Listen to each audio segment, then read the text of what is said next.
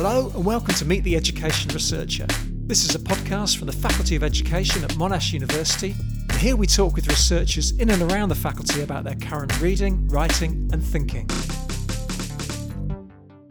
So welcome to the 7th recording in our fairly regular series of Meet the Education Researcher podcasts.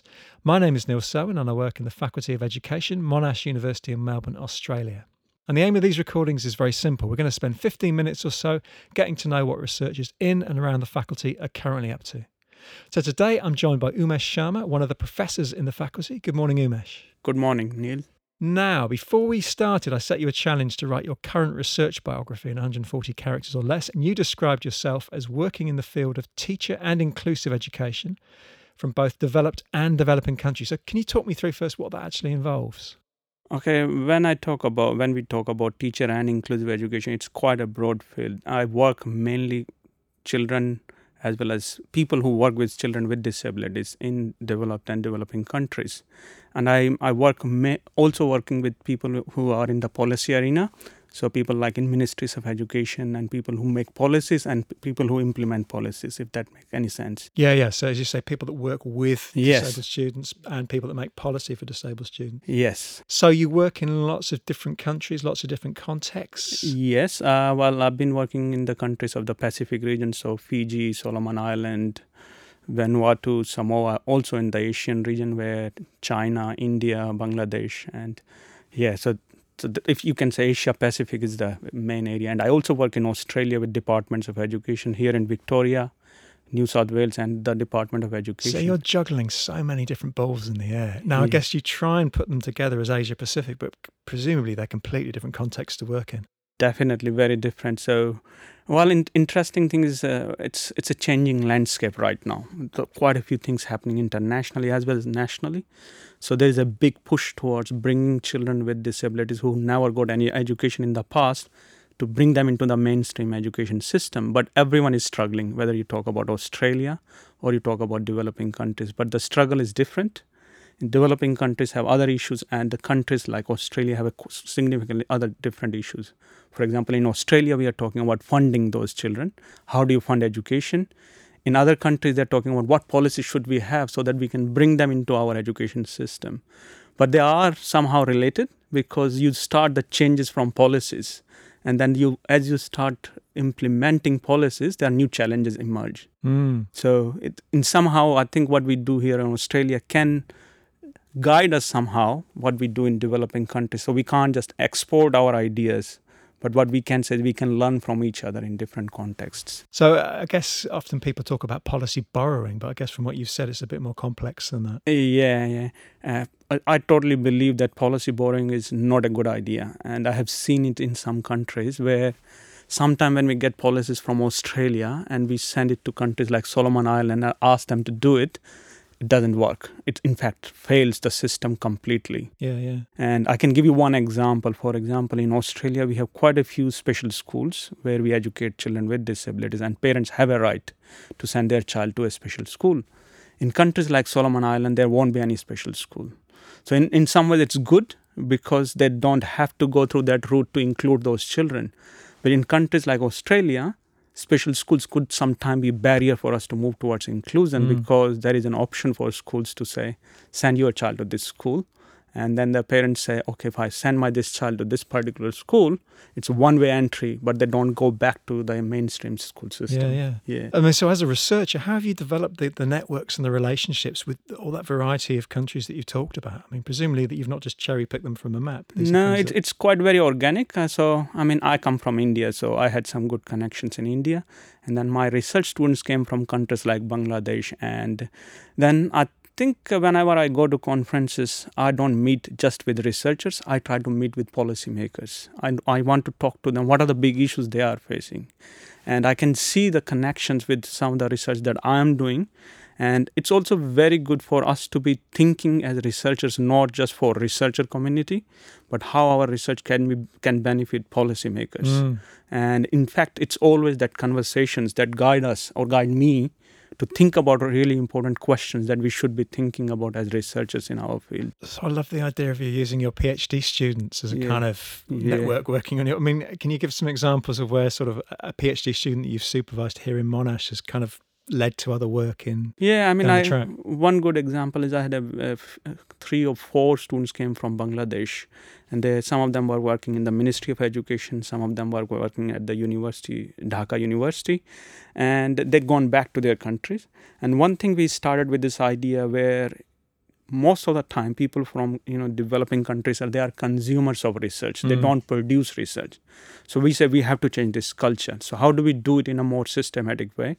We set up an Asian Center for Inclusive Education at Dhaka University, where we bring in researchers from Bangladesh, China, and India together.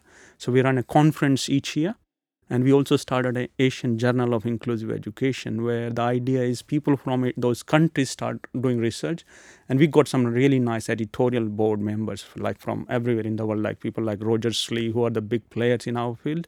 So those people are supporting and mentoring people from those countries to become high-quality researchers. Yeah, and so that's a lot of work on your part, but it's, as you say, it's bearing fruit in the future. Yeah, yes. I mean, we're under a lot of pressure, everyone, to be kind of engaging in international work. And I mean, what are the particular challenges as someone who actually does international work that perhaps some wouldn't be obvious to those of us that kind of research more locally? I think in my view, one of the biggest challenges that we do not understand the issues in developing countries. We have our own lenses when we go from developed countries to do work in those countries, and we sometimes forget to take our glasses off when we start working, and our lenses continue to be that we have done work in Australia, this is how it should be done, and we say when we go to Bangladesh, this is how you should be doing. That's a wrong approach.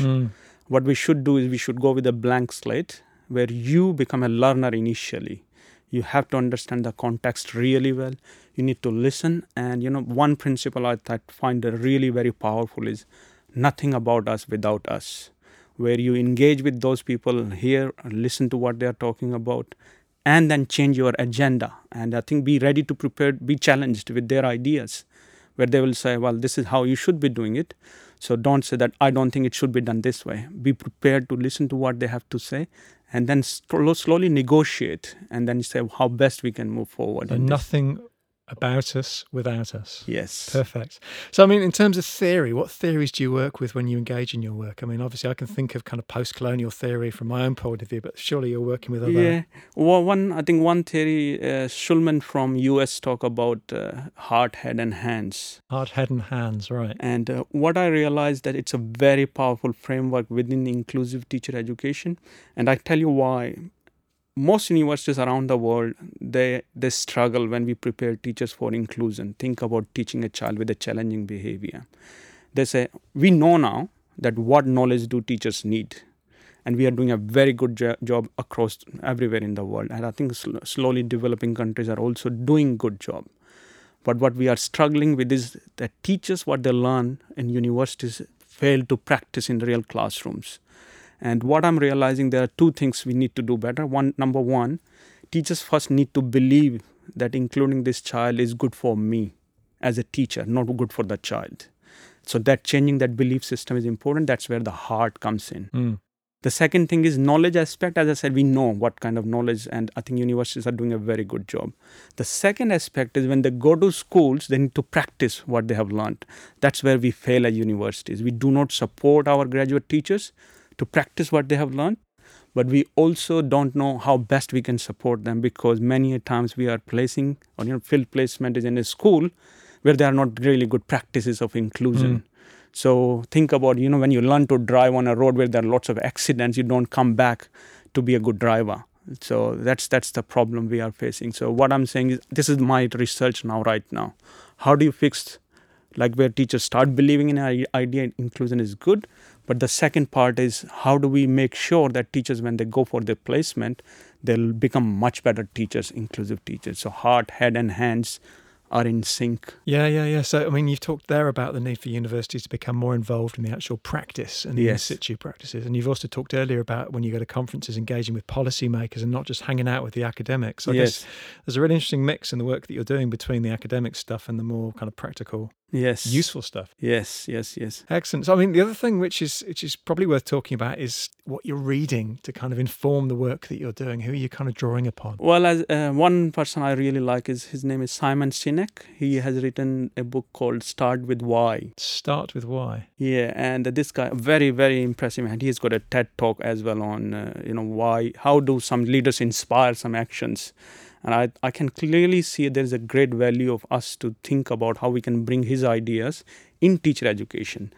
And one of the important things is he says start with why is very important. The people or the leaders who have done great jobs are those who started with why should we be doing something, not how should we be doing it. Mm-hmm. And in my view, that's how we should be thinking about in teacher education. Why should I be teaching this particular child who always challenges when I'm teaching? And I think that's a very powerful idea. And what I'm trying to do is bring that within in the units that I teach and in our teacher education program. So, yeah, I find it very, very interesting. So is it Sinek? Where's he coming from originally? He comes from US, Simon Sinek, Sinek. And is he coming from business or management, or is it in education? It's leadership and management perspective. Very, very powerful framework. So that's the reading side of things. What about the writing side of things? What are you doing at the moment? What are you writing? So the writing, I'm doing two kinds of writing where I'm making, like people say, heart, head, and hands. Great idea, but how do you make it happen? So I'm writing chapters on this thing. I'm writing books, but I'm also editing Oxford Encyclopedia of Inclusive and Special Education. Ah, okay, right. You got roped into doing one of those. Well, the main reason I decided to do this, I think when we read these books, they talk about where we are right now. They don't talk about where we want to be and how to get there. So one of the main themes I'm taking this in this Oxford Encyclopedia is not where we are now, but where we want to be and how to get there. So, and we'll be writing around, there will be 100 articles or 100 chapters in this.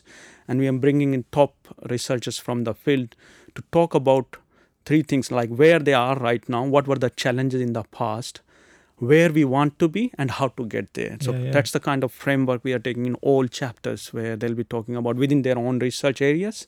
So it's thinking about future, not thinking about the past. So those books are really interesting because publishers are very keen to publish them. They're very keen to sell them for kind of $400 to libraries. And often you think, well, what's the point of doing that? But presumably from what you've just said, you're creating a network of at least 100 top people who are now part of your world. One reason why I'm interested with Oxford University is because they have promised, number one, all the articles will be made freely available to readers. Right. Fantastic. And the second thing is they say in developing countries will be providing the encyclopedia at a very reduced cost to libraries and researchers. So I think there is a good idea behind this. And the thing is, for all the authors, they will be supporting them through honorarium, and all the reviewers, they'll be supporting them. So they're paying reviewers? Yes. Wow. That's a very good approach, and I thought seems like it's a slightly different approach from most other publishers that I have known, and that's what I'm very keen to work with them. Excellent. Well, I can see exactly why you do that. So, I mean, that's stuff you're doing at the moment. What about in the kind of near future? What's bubbling up? What's your sort of on your agenda for the next 3 or 4 years?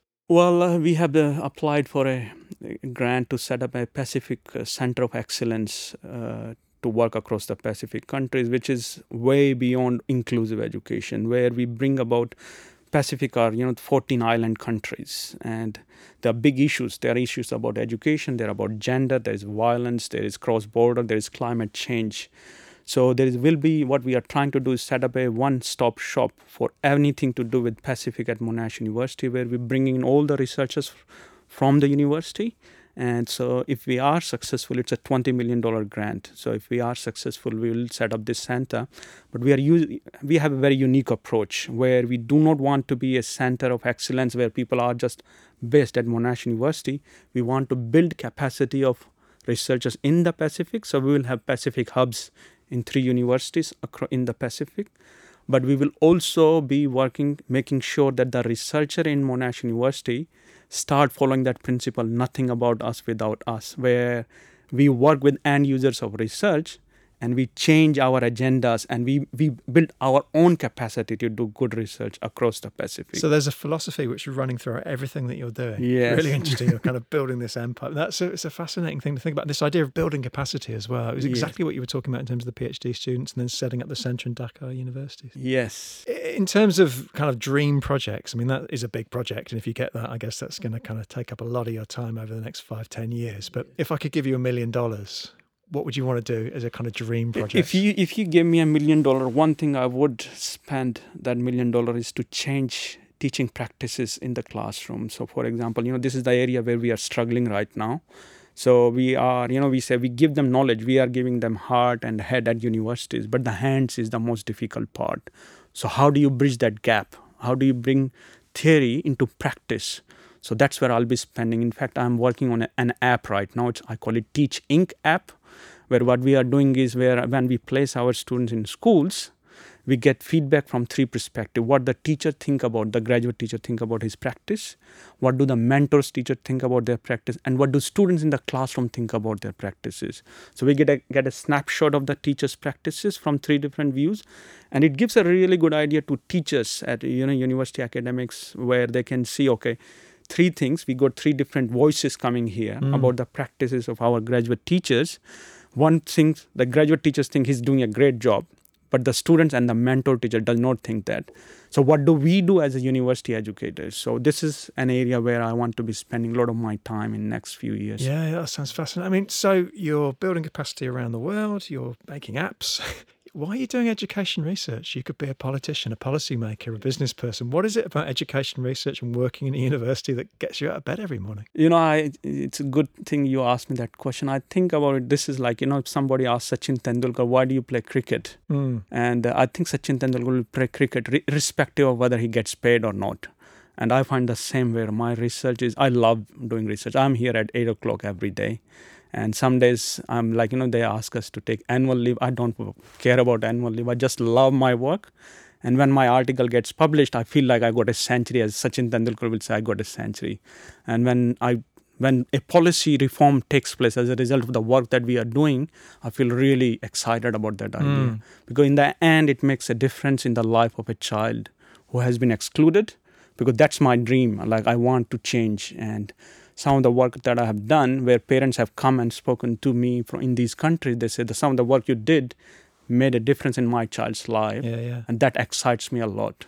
So while doing this research project, working with policymakers, when things change at policy level, but ultimately it's the child's who, get benefited from the work we do. So actually seeing tangible outcomes of your work keeps you going. Well, Yeah. it's very lucky that you're not motivated by money, because an academic is a perfect career for people that are not motivated by money.